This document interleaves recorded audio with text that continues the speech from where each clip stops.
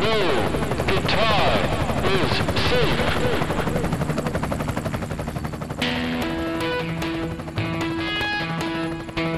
Wow, have I got a treat for y'all today, playing his hit songs, and he has many hit songs, and demonstrating them and showing you how he created them and telling you the stories behind them. Is one of America's most successful rock and roll tunesmiths and hit makers. We're talking about Jim Peterick. He's on the show. We're going to his badass studio just outside of Chicago, and I'm going to jam a little bit with him. Very, very cool hang. And it's brought to you by Tascam and the new Mixcast 4. This thing is the coolest podcast workstation you could probably ever dream up. It's got 4 dual XLR inputs for mics and line level things, and plugging guitars or drum machines or microphones in there, effects pedals, modelers. You can do everything live, all kinds of pro features. Easy plug and play means you can pull the Mixcast right out of the box, plug it in, start recording. You'll be recording or streaming in a matter of minutes. You can record directly to an SD card or to your favorite software or your hard drive.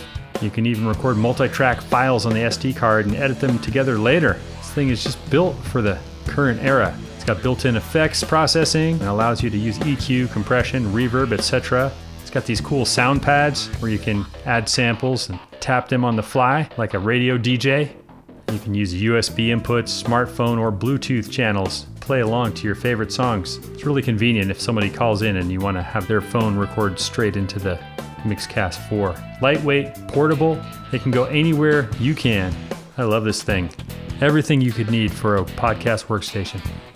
So yeah, today we're going to go to Jim Peterick's awesome studio just outside of Chicago. It's a really nice place. And Jim Peterick, man, he's had hit songs since he was 19 years old. He wrote a #1 hit song called Vehicle with the Ides of March, came out in 1970. Wrote that when he was 18. Of course, you might know him from Eye of the Tiger, one of the biggest FM rock radio hits of the past few decades. He's written with 38 Special, you know, Hold On Loosely, Caught Up in You, Rock Into the Night, the great song Heavy Metal with Sammy Hagar. And from the Ides of March, another original member will be there, Larry Millis. He's joining us. He's actually recording this. Thank you, Larry. Those guys are still together since like 1964, man. And they still are all original members, I guess, and they still play. I've played double bills with them. Being in Jefferson Starship, you know, Kathy Richardson is our lead singer, and she met Jim Peterick when she was, I don't know, maybe in high school? She was working at her dad's gas station. He had a service station, and this fancy car pulled in, and some of the guys in the back were like, "That's Jim Peterick from Survivor." And then Kathy was like, "Holy shit, Dad, that's Jim Peterick from Survivor." And then he didn't really know who that was, but he said, "Well, you like doing music, so I'm going to go talk to him." And he apparently went up to Jim and said, "What advice do you have my daughter, because she loves doing music?" And he said, "Get a good lawyer." Nonetheless, their friendship has lasted ever since that day, pretty much. And through Kathy, I've gotten to know Jim a little bit, and he's just the coolest cat. He always looks super cool. He's got purple hair a lot of the time. Way before all y'all were dyeing your hair purple nowadays. I see you. And always has super cool shoes and shades. He's always got the look going on. He's about 70 years old, 71. And we even got to record with him, co-wrote a song with Kathy, and we recorded a few songs at his son's place, which is this awesome studio facility outside of Chicago called the Jam Lab. Colin Peterick, great musician, great ears as an engineer and a producer, and that's a great place to do stuff in Chicago, whether you want to record tracks or do a showcase or a video. The Jam Lab is the spot. So I hope you enjoy this. At one point, another Jim comes in. It's Jim's guitar tech, in case you're wondering. Also, Jim Peterick took me on a tour of all his guitars, man. I filmed it. It took like half an hour. That was nuts. I will edit together that video and put it up ASAP. Insane. But for now, we're going to dive into his great songs. Thanks again to Tascam and the Mixcast 4 podcast workstation. Such a useful device. Check it out. Let's head over. Long helicopter ride today. Going over to the west side of Chicago. Plug in with Jim Peterick. He's playing a Gibson SJ200 reissue acoustic. And I'm playing, I forget which electric guitar I was playing, but I'm playing through the tiniest amp. I'm playing through my backpack amp. It's like a Boss Katana Mini. It's like the size of a box of tissue paper. That's my suitcase amp. It's cool for hotel rooms. And we're just jamming together. Thanks for listening, y'all. Keep it alive till you're 95. No Guitar is safe. How you doing, Jude?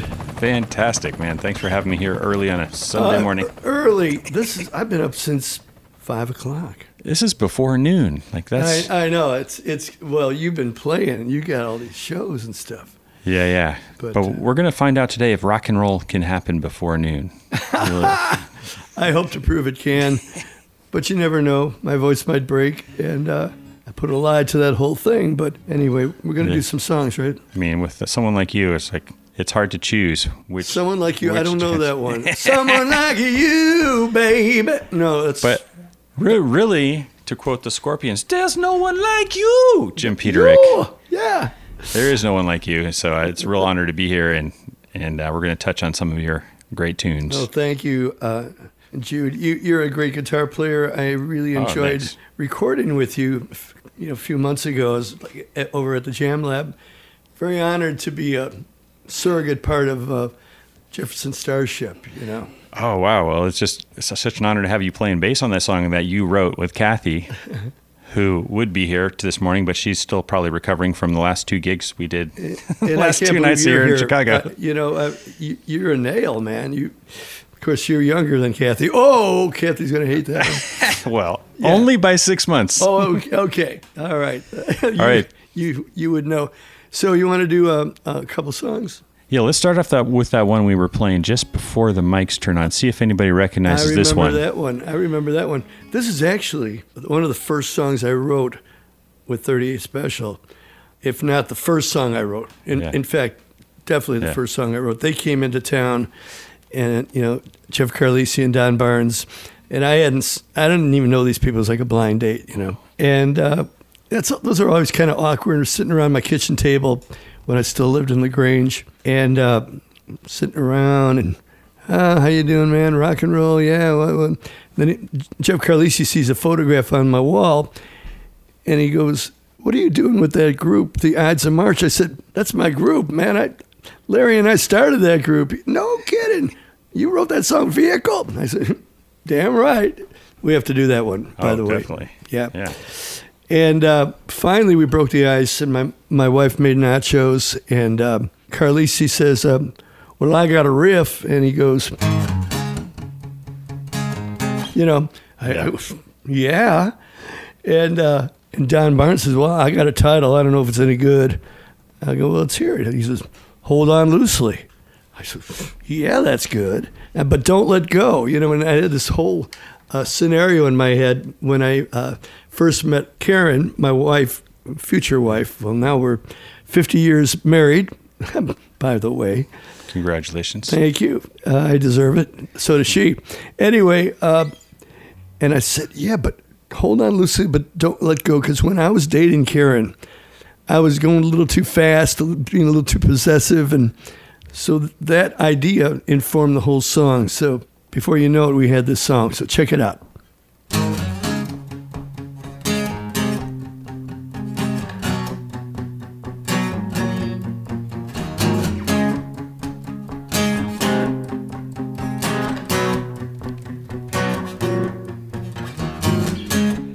You see it all around you, good loving gone bad. And usually it's too late when you realize what you had.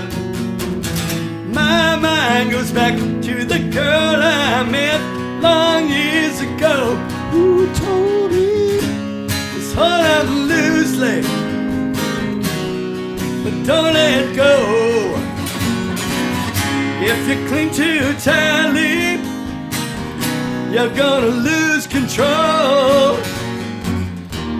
Your baby needs someone to believe in, a whole lot of space to breathe in. It's so damn easy when your feelings are such to overprotect her, to love her too much. My mind goes back to the girl I met long years ago, who told me hold on loosely, but don't let go. cling too tightly, you're gonna lose control. Your baby needs someone to believe in, whole lot of space to breathe in. Don't let it slip away, sentimental fool. Don't let your heart get in the way. Yeah, yeah, yeah. You see it all around you, good loving gone bad. And usually it's too late when you realize what you had. Just hold on loosely, but don't let go. If you cling that tightly to her, you're gonna lose control. Your baby needs someone to believe in, whole lot of space to breathe in. Hold on loosely, but don't let go. If you cling too tightly to her, you're gonna lose her. You're gonna lose control. Take it, Jude.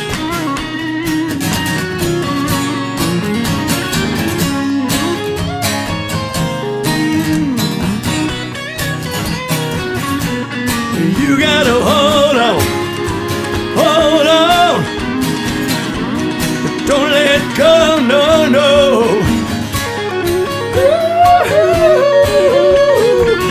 Here we go.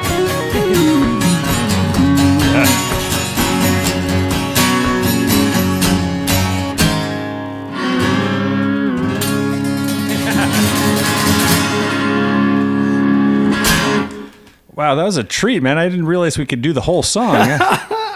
Thank you for playing that. And it's neat to see it like in the key where, you know, because it's obviously it was produced in the key of E. Oh, forget it. So they move it up to more of like a electric guitar, Les Paul kind of key or that something. That in a human vocal range. Yeah. Don Barnes is not human. I'm sorry. But yeah, that was the first song we wrote together. Were you involved in the recording process, or? Nope. We did a demo here at my house. It sounded pretty good. Yeah. But then over to you, and they are really good producers, and they had a great engineer that really kind of co-produced them throughout the years. So, what was that person's name? If I would have told you, I'll think of it and I'll get back to you on that. But he did many other hits for 38 and other groups too. He was a Memphis guy. I'll let you know. I'll get back to you on that one. Yeah. So, any other notes about the final arrangement? What it's like. Well, let me think. It just kind of evolved, and I remember they tell the story that I said, oh, they thought we had the lyric, and I said, not really. So I went into my bedroom. We wrote it in my house, and and they're just like, where's Jim? Finally, about 2 hours later, I come out with the final lyric. I said, that other lyric sucked, Here's the lyric. And they said, you got it. You're right. That's nice. So as a songwriter, what's a tip you could offer for working with someone you've never met before, as the blind date scenario, you said, and then to actually try to walk out with a song an hour later? That's kind of... Well, that was a baptism by fire for sure. But it taught me that I could do that. And you just have to be very open. You have to be like an open page to ideas, to personalities, to bad jokes, to, guys that are too high to write. Not them. They weren't straight, but straight enough to function. But I wrote with some people that I just knew there was no future to it because they were too stoned. I can't mention any names on that one. Right. But so, it's interesting to walk in there and just bounce around ideas and just keep an open mind, I guess, because you never know what might happen. Well, yeah, you got to be an open page. You really do. And even if you don't like an idea that someone gives you, you work with it for a while to see if there's possibilities within that song. And so who did the guitars on that? Don Barnes and Jeff Carlisi. And I demoed it with Larry at Tanglewood Studios. And they copied that lead verbatim. well, he improved it, but that that's mine.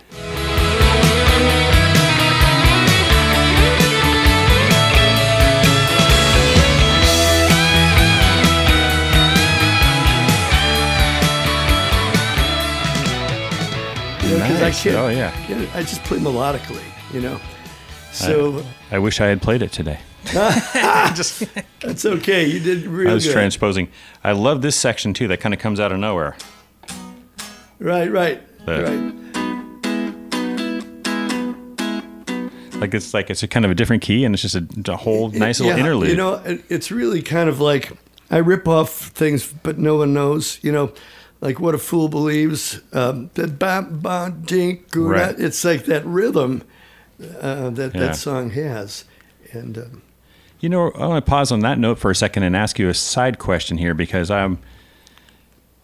where do you think the line is? Sometimes we'll hear a song that was blatantly stolen, but the expression goes, "Good composers borrow, great composers steal." Yeah. And I was listening to this song. She's like, Casey Musgraves? Da, da, da.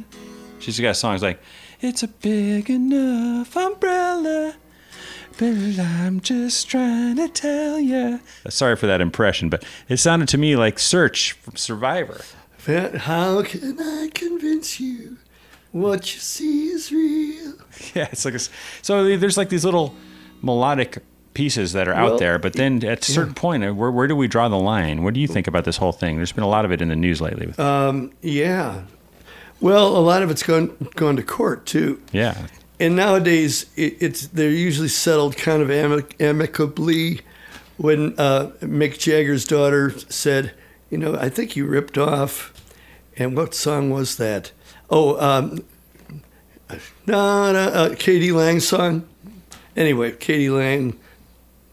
And Mick goes, "I don't think I did, but just to stay out of the courts, she's now a writer on that song." Yeah, so there's a lot of settling going on. Lot of settling. So you're saying it's kind of the cost of doing business for some artists these days, I guess. It kind of is. I mean, I don't think there's a lot of totally original things happening right now. A lot of things are recycled, but it's how well you do it is whether you stay out of court or not. Well said. Well, maybe we could go back to the song that you were hinting at, "Vehicle." Oh, yes. Thanks, sir. Which I believe, you tell us, it was written about a young lady. I don't know, when you were like fresh out of high school or in high school. Yeah, well, I was a senior, right, and she was a sophomore. And I met her in line at the Turtles concert at Riverside Brookfield High School. Neither of us went to that school, but we were both huge music lovers. And I just went stag because I didn't get up the nerve to ask the girl I wanted to from my class. So I went alone, and I came early with my blue pea coat with the hood. And, I'm standing there in line. I had my 1964 white Valiant. I parked right in front because I was so early. And I'm standing there in line, and all of a sudden this gaggle of girls, and gaggle is 3 or more. That's how I define a gaggle. And everyone cuter than the next. I'm scoping them out, and they're all so cute. But there was one that I thought was the cutest of all. And I'm thinking to myself, that girl will never talk to me. She's way too cute. She turns to me and says, "Aren't you Peterick?" I go, "Last time I looked, yeah." And she said, "I just saw the Ides of March at Morton West. You guys were great." And I said, "There is a God." And we started talking, and we liked all the same movies and songs. And she had orange culottes on that I found out later she made herself, and knee socks and clunkies, which were saddle shoes. That's what they called them, clunkies. And we sat together watching the Turtles. And when Happy Together came on, she put her leg on top of mine. And one of the other gals that she was with said, "Karen, what are you doing?" And she goes, "That's okay. I trust him." Okay. Wow. All right. I got your attention. That's good. Yeah. I got to make sure I'm trustworthy. So I walked her home because she wouldn't get in the car because her dad said, "Don't get in anyone's car." No friendly strangers there, no. And the rest is history. We started dating, and we broke up a few times, but we always got back together, and suddenly we're making wedding plans, and we got engaged right at the doorstep of Riverside Brookfield High School, down on one knee. And I said, "Get up." No, I was on one knee, actually. And so, for a while, though, she was using me as kind of her ride, kind of her limousine service. Well, she was getting in the car. Yeah. So finally, I said, all I am is your vehicle, baby. I didn't say that to her. I said that to myself because she was asking me to go, take her to modeling school and this and that. But it's not a date. Okay, got it. Right. So finally, I drew the line and I said, I had this riff in my head. That's ba-da-ba-ba-da. That's cool. Got together with the Ides, and in one rehearsal, we worked out the arrangement and the whole thing, and it went to number 1 in the country on the Billboard charts, number 2 on Cashbox. And finally... How old were you? I was 18 when I wrote it, 19 when it came out. Yeah. And everybody thought I was like a burly black guy, but I was an 18-year-old white guy. And I was trying to be David Clayton Thomas or Ray Charles or something. I think I succeeded to some extent. But finally, it came out, and guess who starts calling me again? Maybe I was a little hasty, and this is Karen, of course. Okay. Maybe we should get back together and try it again. And I let her hang on that phone for like 4 seconds. I said, "You got it. Here we go."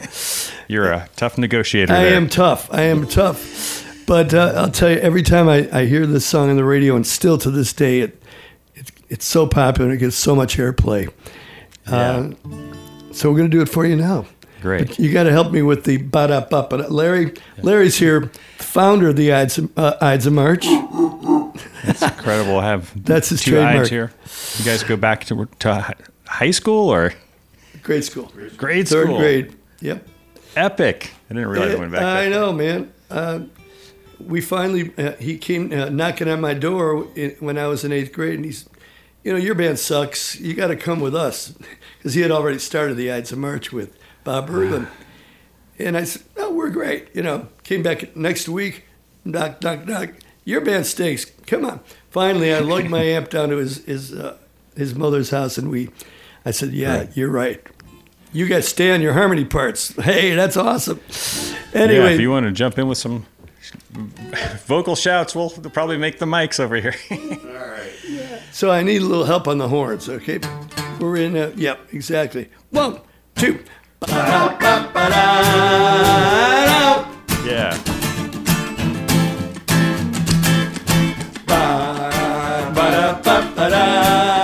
I'll go up. Hey, well, I'm the friendly stranger in the black sedan. Won't you hop inside my car?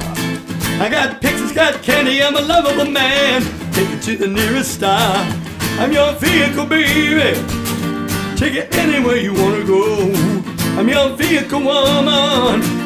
And now I'm sure you know that I love you, need you, want you, got to have your child. Great God in heaven, you know I love you.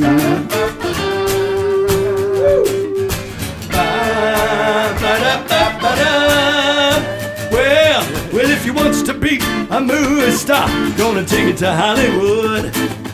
But if you want to stay just like you are, I think you really should. I'm your vehicle, baby. Take you anywhere you want to go. I'm your vehicle, woman. And now I'm sure you know that I love you, I need you, I want you, got to have your child. Great God in heaven, you know I love you. And I'm your vehicle, baby. Well, but you know that I love you, I need you, I want you, I got to have you, I love you, I need you, I want you, I got to have you, I love you, I need you, I want you, got to have your child. Great God in heaven, you know I love you. 1, 2. Incredible. It works as a 2-minute song too. That's Yes, great. it does. Yes, it does. And did you play the guitar solo in that? Or? I did. Funny Yes, sir. story behind that one. So we had we were at CBS Studios. And it was like the first rock and roll session that they ever Is this did, I swear. L.A. or Chicago? Chicago. Good. I was hoping it was Chicago. You know.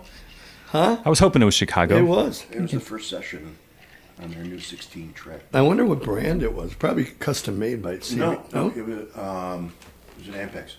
An Ampex. Wow. It was the new 16 track 2-inch machine. That was the new thing. Yeah. At the Yeah. time, because everything before that was not. That's And this was 1 inch. 70? Wait. 69. It was 69, late yeah. 69. Right. Yeah. December 7th, 1969. To be exact. Larry's got good mind for all that. Yeah. But what was the question? It was a good one. Oh, it was just so the guitar solo and the guitar Oh, you yeah. played. So the and- funny story is, so we did take one, and darn good take, but the producer goes, let's do take two. It's always a good idea to have at least 2 takes. So we did take 2, and it was killing, man. And I did the solo, but I couldn't hear myself, so I assumed it sucked. Well, something really weird happened. That same day, right, Dick Dearborn, the head engineer, left, and the assistant engineer took over. And he pressed something wrong, and he erased 13 seconds of the master take 2. And we were just, Larry, you got to tell the rest of that story. Oh, well, there's multiple things that happened. The first thing was that the second engineer guy was left in charge, and he went to do a punch, and he was unfamiliar with the machine. So he left the machine, all the tracks from the initial recording, he left them all in record ready. Uh-oh. So he hit the button, and they all went into record. And before he knew Dang. what was going on, it was like he wiped a section of the tune, of the master take. So then the main engineer took over. He said, "All right, guys, don't freak out. We'll fix this." And we were just like freaking out. And we left and came back about a half hour later. And of course, it's old school. He had the razor blade, and he went back to the first take, and he determined the section of the song, that was missing in the second take, and he inserted it. I did a perfect edit. We came back. It was fixed. And the remarkable thing, Wow. of course, is that it wasn't recorded to a metronome or anything. It It was a live performance each time. Yeah. But they were so similar, you cannot tell. So that was miraculous.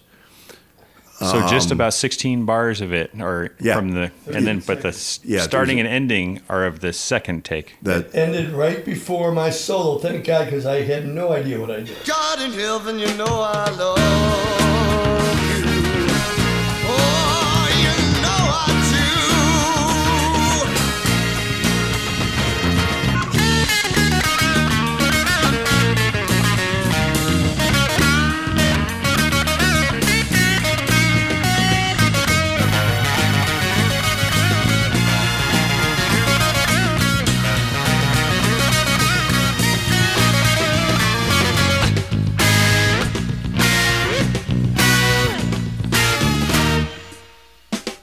now the solo, as it turns out, was a first take for Jim. He just did it. With the band. Yeah, with the band, live performance, just did it. And like you said, he could barely hear himself. But it was like he just did it. Never played that before. Not even close. I mean, it was like, where did that come from? And he was like, oh, I can do it better. I can do it better. A week later came back, and they let me do it again.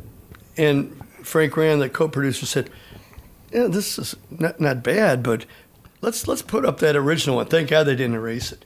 And I go, holy crap, that's amazing. And then Jimmy had to figure out how to play it How to play it. because he didn't know what he did. It was like inside out. Yeah. If you really listen to it, it's bizarre. It's almost like you're left-handed or something. It's weird. It's inside out. Yeah, you're just and- going for it. My biggest honor was Jeff Beck in an interview back then said that's one of his favorite solos. Wow, that's awesome. What So- guitar did you play? Well, I had broken a string on my Epiphone, a Riviera, and so Larry was on organ, so I borrowed his Sunburst, the one he still has, and still has pictures right there. I played your guitar. That's right. Yeah, so thank you. But I'll tell you, those 13 bars are still the red Epiphone before I broke the string. That's right. So, wait, is the solo that we hear both takes, or is that just that's just the one to the second take? That was take 2, which was the master take, where I couldn't hear myself. Right, got it. Cool. I had to learn it. What were you plugged into? It's got a nice kind of like direct. Yeah, it's got a little overdrive on it. That weird cheap overdrive. They took a tap off the dual Showman head. I always hated that tone, but now, of course, it's iconic, so it's okay. So dual Showman heads direct into a channel on the board. Exactly. Right. And the distortion was dialed in, overdrive. From the preamp. Of the board. Yeah, you just get some preamp board, distortion, just turn up the trim. Fired out the channel. Yeah. Talk about the background vocals. Well, so we take it to, our managers take it to Art Roberts at WLS, and he loved it. He said, but, it could be a number 1 record if you just add the Love You, Need You answers. And I said, Larry says, there's no more tracks. So what now to do? Over to you, Larry. All right. Well, in the old days, when you needed more tracks, what you did was you would record on top of a mix. So they took the final mix of the song and they ran it through the board live, and we sang live to that mix onto another 2-track. And it was a live blend. So the 3-part Love You, Need You exists only on the mix. Yeah. It's not on the multi-track. Amazing. So when Stallone wanted to use the song for the movie, there was no backgrounds. That's right. And by the way, there's 2 versions, one stereo and one mono, and we had to do separate takes for both. Oh, interesting. Yeah, because they're just live mixes. There's no remixing. Yeah. Mixing live. Well, maybe that's a good segue to, I know that you got this famous answering machine call. You're like, there's no way this is Stallone, but it was. I got home, I'm sorting the mail, and I press play in this big answering machine with a cassette in it, and I hear a message from Steve Salzman, my buddy. Hey, did you hear the new whatever?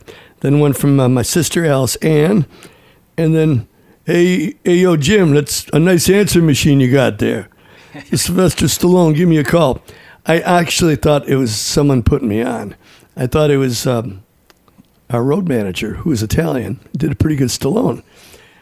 But my wife, God bless her, Karen, heard that message with, I'm listening, and she says, who's that? I said, some joker pretending to be Stallone. And she goes, let me hear that. Hey, yo, Jim, that's a nice answer. You call him back. So it's an 818 area code, which is a good start. And I call him back. I said, this is Jim Peterick. Is this really Sylvester Stallone? Hey, Jimbo, call me Sly. So here is kid from Berwyn calling my hero Sly. He was already my hero, by the way, due to Rocky 1 and 2. And we liked him. We loved him so much, we named our cat Rocky because he had 2 little boxing glove paws. Isn't that cute?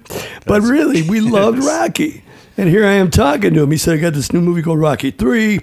I don't want to use that Gonna Fly Now song. It's a nice song, but I want something for the kids. Something with a pulse. Can you help me out? No problem, Sly. And so dig it, man. He said, I'm going to send you the rough cut of the movie, and I want you to listen to it. I want you to absorb it, and I want you to write a song that's going to outlive you and me. I said, no problem, Sly. No pressure. No pressure. So 2 days later, FedEx comes, and I rent a Betamax Pro from an audio dealer that I knew. It's the size of a microwave oven. And I put it in. I called Frankie Sullivan over, and we're listening, and there's a song playing while the intro's going. Bump, bump, bump. Another one bites the dust. Bam. And another. I call Sly. Sly, you got a song. This works great. Oh, couldn't use it. Couldn't get the publishing on it. Couldn't get rights. And I always say, thank God, Queen. Was that song out already? It was out. It was like it was already a 1980s. big hit, and I guess their producer manager wouldn't let it happen because well, for whatever reason. Yeah. We got a shot at the title. So actually, they only sent us the first 3 minutes, and I said, Sly, we need the whole movie. And begrudgingly, he said, I'm not supposed to do this. Send us the whole movie, and that's when we watched it, and that's when we heard those magic words. Rocky, you're losing the eye of the tiger. Well, there it is. Boom, there's a good songwriting tip right Sounds there. like a pretty good kit, yeah. And we recorded it at CRC. We put the drums in a big warehouse to give it that ambient sound. And we recorded it as a demo. And we sent it to Stallone. He said, well, you got a little lazy on me. You didn't write me a third verse. You're right. So instead of rising up back on, it's rising up straight to the top. Did my time, took my chances. Went the distance, now I'm not going to stop. Just a man in his will to survive, So changed a few things, sent it to him. He said, you really got it. You did write a song that's going to outlive you and me. Next thing you know, we're on the red carpet, and it's premiered, and everybody's cheering. But, it really didn't hit home to me till I snuck into LaGrange Theater, and I sat in the back row, and that song came on, and the whole place goes up cheering. That's when it really meant, like, okay, we got something here, Wow. And so I'll do a little of this, and check it out. E-flat minor. E-flat, check you out. Yeah. No? No, A. Yeah. A flat. That's right. Okay, That's right. Is that how you originally wrote it, in the A position, or? No, it was C.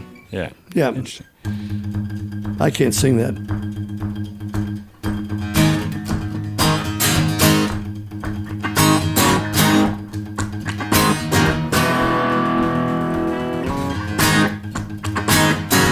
Wait for the punch.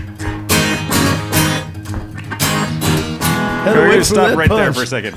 Now, that punch, when I first heard the song, I was always like, oh, I guess they're just doing that to be kind of, to be different. I was scoring right to the action, man. So you're saying that there were some punches on the preview reel that you had. That's right. That came later, and you just matched the music to the pa. Watch it sometime. You'll see how that late goes right with the punches. It's just interesting that became such an iconic part of the song, but it just came from the exterior. It outside. did. I made it work, Yeah. So that's why that is a late measure. Anyway.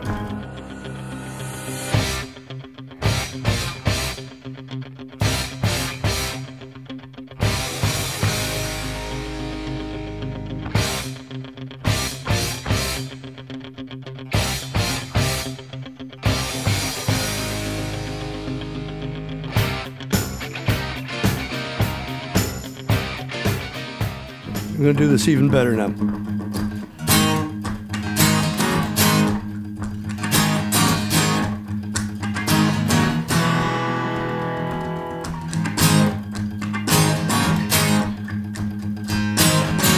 Got it.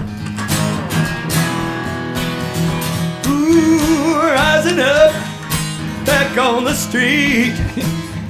I did my time, took my chances. Went the distance, now I'm back on my feet. Just a man and his will to survive. So many times it happens too fast. You trade your passion for glory. Don't lose your grip from the dreams of the past. You must fight just to keep them alive. It's the eye of the tiger, it's the thrill of the fight.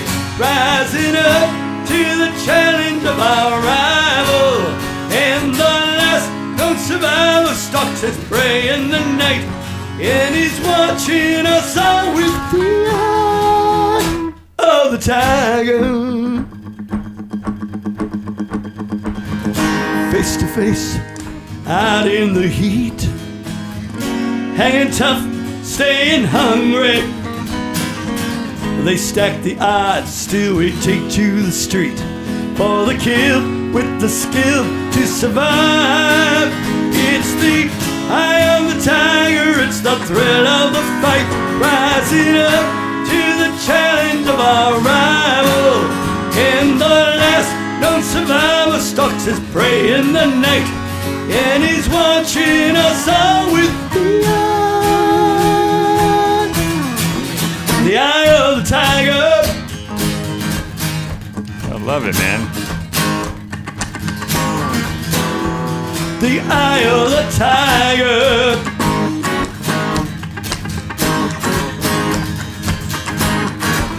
Jude Gold's got the eye of the tiger.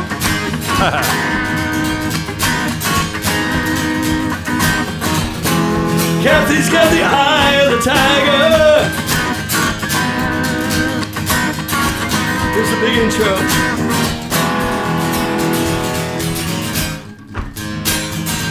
Okay.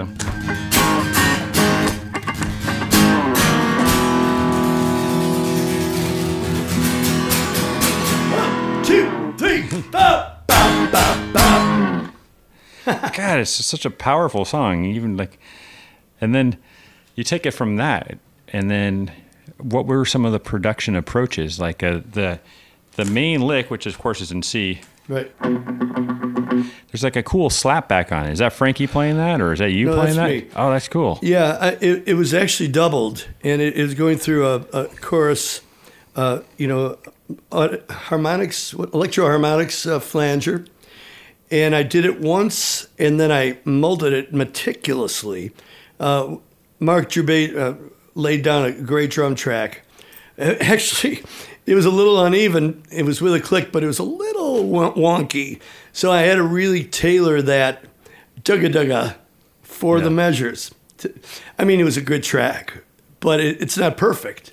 But the dead string guitar kind of glued it all together. Did you say the dead string? Like, yeah, muted kind Yeah, of? the muted thing. And what guitar were you playing?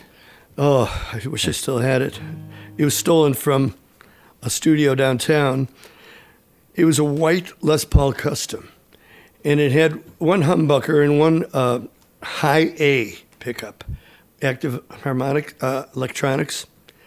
Magical. And that real transparent sound was the high A pickup. And it was stolen from a studio, man. And it was white, but you could see the grain through it. That was very rare to find a white one. In fact, DJ's Music, Danny Hagedorn, got it in, and he said, "Jim, you got to come down here. This is a weird guitar." I bought it. It was a custom. What year is it? Like 70s or? Yeah, late 70. Late 70s? Yeah, 75, 76. Yeah. Beautiful. What is that? You know, you've made it in the music business on so many levels, but there's a feeling that many people dream about, which is like hearing their song on the radio, not let alone number one. What's that like as a 19-year-old? How about a 71-year-old? A 71-year-old. Same thing. Yeah. But I'll tell you, when you're 18 and you hear it, I mean, you can ask Larry. Our first song that we ever had a hit with was called "You Wouldn't Listen." It had the riff. I told you he was a fool, you wouldn't listen to me. So, number 7 in Chicago, Dick Clark played it on his show to the dance, you know, when he had the spotlight dance and all that. So, I mean, it's such a huge thrill. I remember, and then our follow-up Roller Coaster, we cut it again. This time we were at another studio. Roller Coaster was, what studio there? It wasn't CBS again, was it? No. RCA? No. Was it a Chess? Yeah, Chess Studios, 2120. We cut Roller Coaster, and as we're coming home, going into Larry's driveway where we used to rehearse, and he lived at the time, still does actually, we heard our song on the radio. And that was a mind blower. You know, it's like that thing you do where you ride around the neighborhood going, "That's us, that's us." You know, so true. And the same thing happened with Vehicle. I remember we did a show and we raced over to Salerno's for pizza. Our mantra was, if we hurry, we can make it to Salerno's. So we'd go to Salerno's and pig out on pizza. And the rumor was going through the bar, we just heard Vehicle on the radio. And we're going, no, couldn't be. Well, they knew more than we do. At the bar, they knew that song was on the radio. It was just a huge, huge thrill. The next day, we heard it on the radio, and that's when we started going crazy. And suddenly we're on tour, and we're playing Florida. We toured Florida with the Allman Brothers, which were then called the Allman Joys, and just had a ball. Any memorable moments where you met some of these incredible guitar heroes? I guess you must have hung out with Duane, and you play with Jimi Hendrix, and apparently it was Led Zeppelin. We played with Duane. I picked up the strings he took off his SG, and I kept them, and I put them on my guitar. We were still on a budget. He wasn't, But, yeah, I mean, you mentioned the Allmans. We played with them a lot with the Ides. We were like the college circuit, and we played the Warehouse in New Orleans with the Allman Brothers, and they were, like, so good. They were almost too good. And we'd get up there and we would do our thing, and we were just a show band, and well, we weren't really, but that's what they called us. When they got up there, they were so intimidated by us that we're not a show band like the Ides of March, but we play some good old rock and roll, So we intimidated them, which was very cool. Yeah, hit songs are intimidating. But did you pick up anything watching Duane plug in? I mean, I picture him just playing really loud through an old Marshall or something. Oh, yeah. He was definitely loud through an old Marshall, just like you said. But after one song, he said, anybody got any Coke? And I thought he meant Coca-Cola. And I got him a Coke. I put it on the stage. True story. And he goes, what's that? And I said, well, it's Coke. He rolls his eyes. Anybody got any Coke? That's the business. That's the business.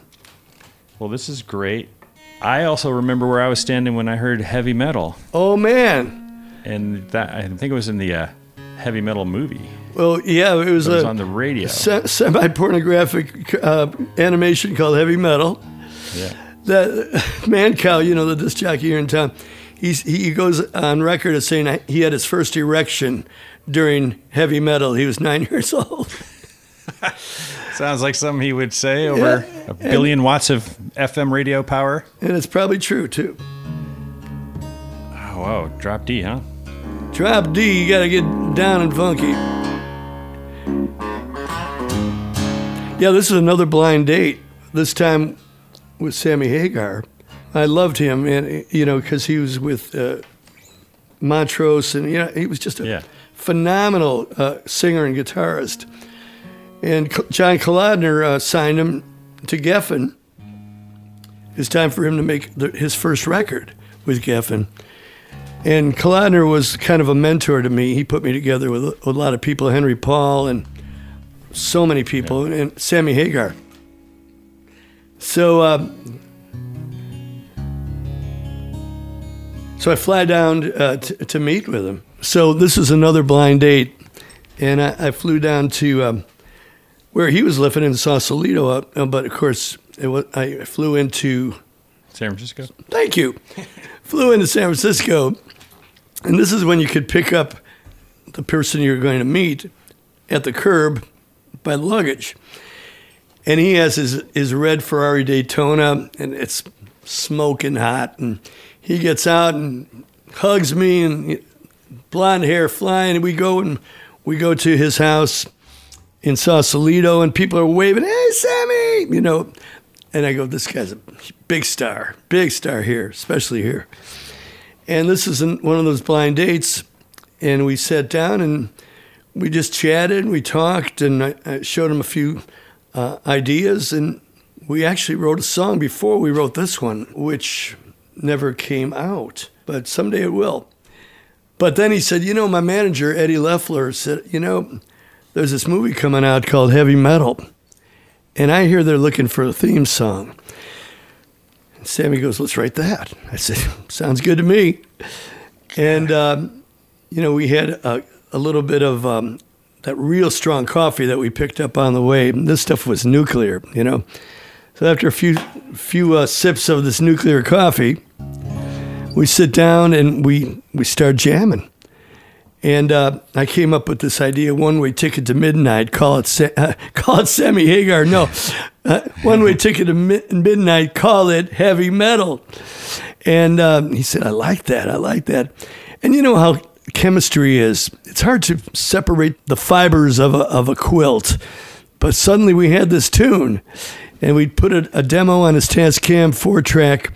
We sent it to Eddie Leffler, and he says, "Man, you got it. They're gonna love this." So what was the original riff like when you first wrote it? Like, because obviously they moved to the key of A or something. But I want to hear the original shit right here. Yeah, I think that was Sammy's riff, if I had to guess. Yeah. But I was real instrumental in Headbangers and Leather, Sparks Flying in the Dead of the Night. Yeah. And then he goes, "It all comes together when they shoot out the lights." And so it was just this ping pong. Man. Great first date right there. That was a really good date. Yeah. We're still trying to have the second date. So here we go. It's something like this. That's awesome. Headbangers in leather, sparks flying in the dead of the night. It all comes together when they shoot out the lights, yeah. 50,000 watts of power, and it's pushing overload. The beast is ready to devour all the metal it can hold. About to explode, about to overload. It's your one-way ticket to midnight. Call it heavy metal, Highland high, feeling just right. Call it heavy metal, desperation on the midline. Call it heavy metal noise.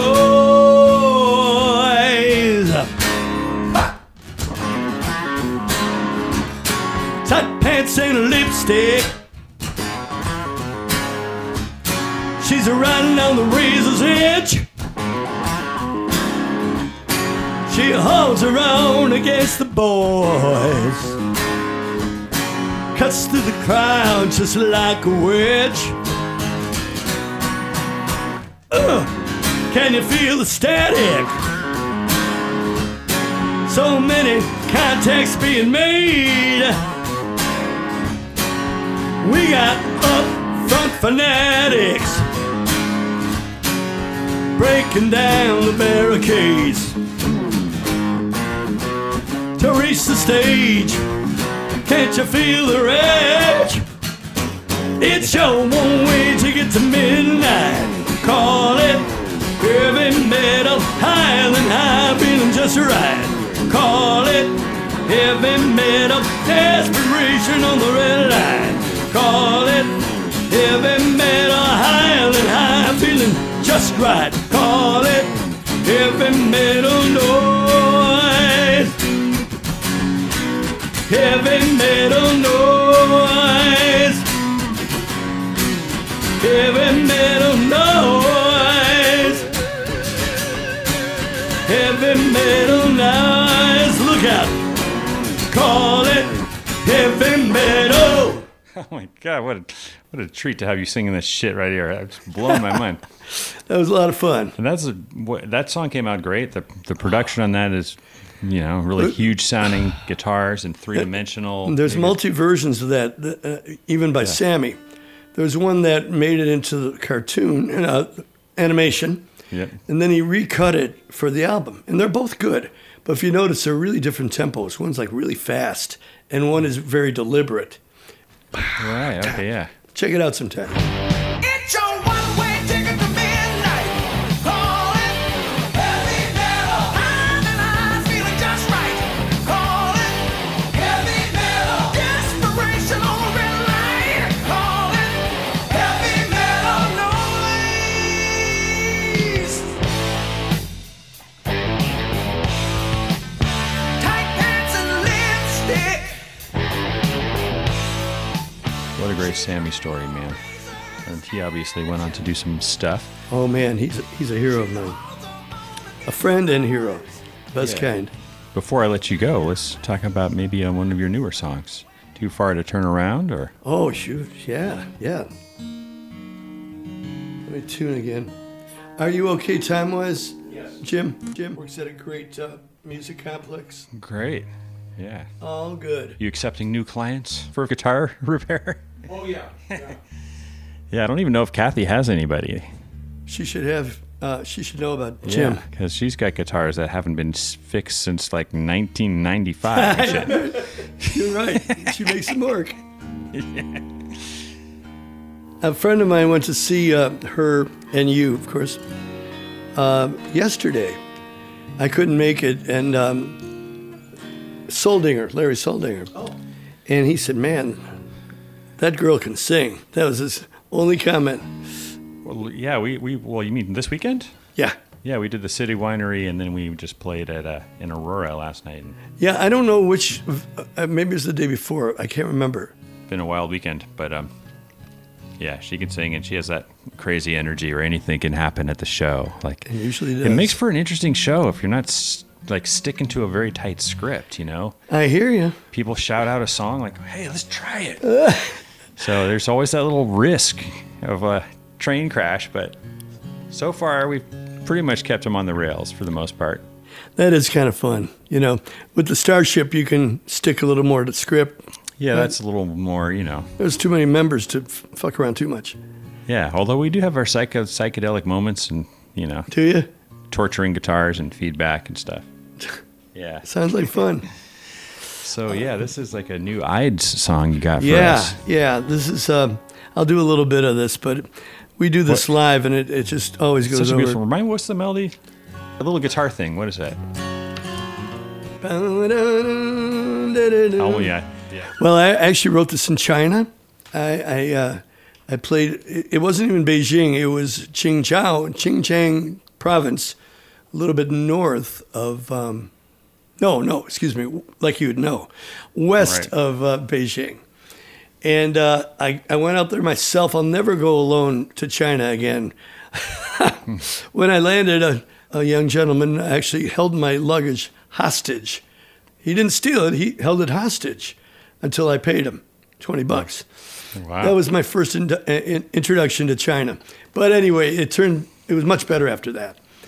And I played, the promoter picked me up, and we went pretty far to a giant field. And he said, I have to apologize, we have a very small crowd today.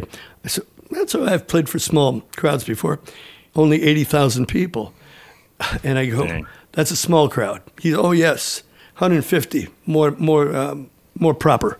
Yeah, but, it must have been like a Monday night or something. So I had one guitar, and when I got back to the hotel room, I go, where am I? You know, I was jet lagged, and I said, I don't know where I am, but I've come too far to turn around. So I wrote this in the hotel room. And when did you write this? When was that gig? This is about 5 years ago. Oh, cool. Yeah.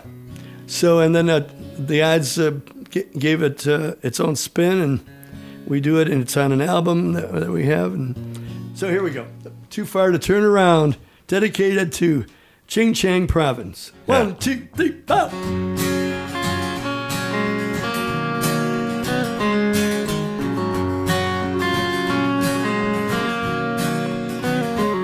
My reflection in the window is someone who I'm just about to meet.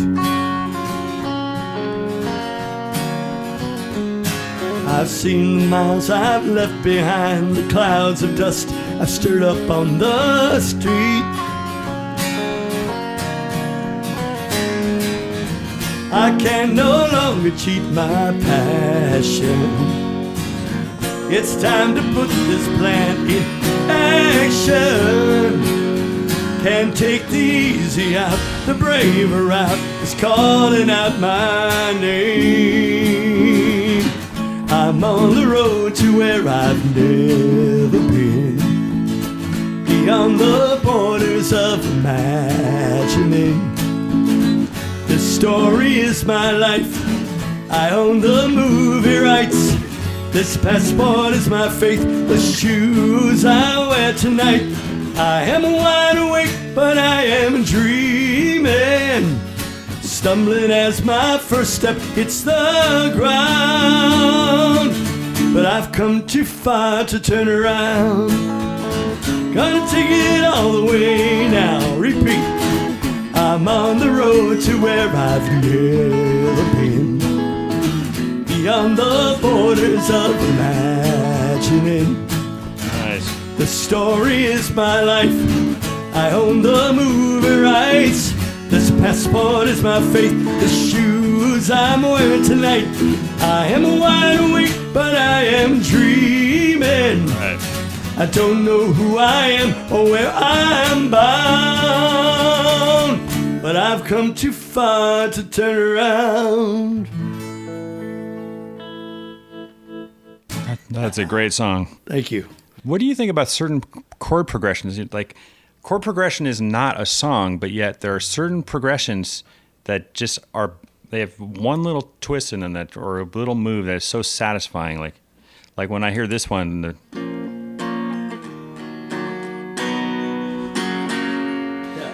what's the lyric on that part again? I can no longer cheat my passion. Yeah. Like you hear something like a simple progression, like Tom Petty or something. Yeah. Free falling. I guess this is so simple, but there's just money in that. There's money in it. You know what I'm talking about? Like, I don't mean literal money, but yeah, literal money. I know, both. So yeah, that's to me that little spot on that song has that sort of satisfying cadence. Yes. Do you look for those, or no? You just find them. It's Yeah. found gold.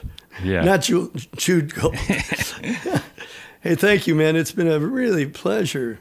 Oh, it's been fantastic. Thank you for doing this. Are you playing the Cubs game tomorrow or something? You said, or That changed to the 12th of July. that's probably good for your schedule. What are you going to do at Wrigley? It's called the National Anthem. Oh, you're doing that. Something new. But I'm going to do a very kind of a twisted version of it. Not disrespectful, but Oh yeah. kind Well, of you're not different. going to do the Whitney Houston version. Oh, God, if I could hit that note, I would. Yeah, it's still magical at this Yeah. point. Well, do you ever play there too? Like play some songs sometimes at those Well, we baseball do the games? Sox Park a lot. Yeah. And the odds have this great 4-part harmony version of the National Anthem that just cool. kills. Beautiful. All right. Beautiful. Sox or Cubs? Come on, guys, give it up. Give it up. Sox or Cubs? Oh, God. Don't make me do this. we're bi-coastal. My dad was a Cubs fan. That's all I can say. Yeah, fair enough. Well, you're a national treasure, and also, of course, a Chicago treasure. All you guys are. Larry, really thank you guys for having us over here today. Man, my pleasure, Jude. And it's great being grilled by someone who really knows music and has a great career himself. So. Oh, thanks, man, for coming from you. Well, appreciate it. Keep it alive to your 1,000,005. Right on. No, the time is safe.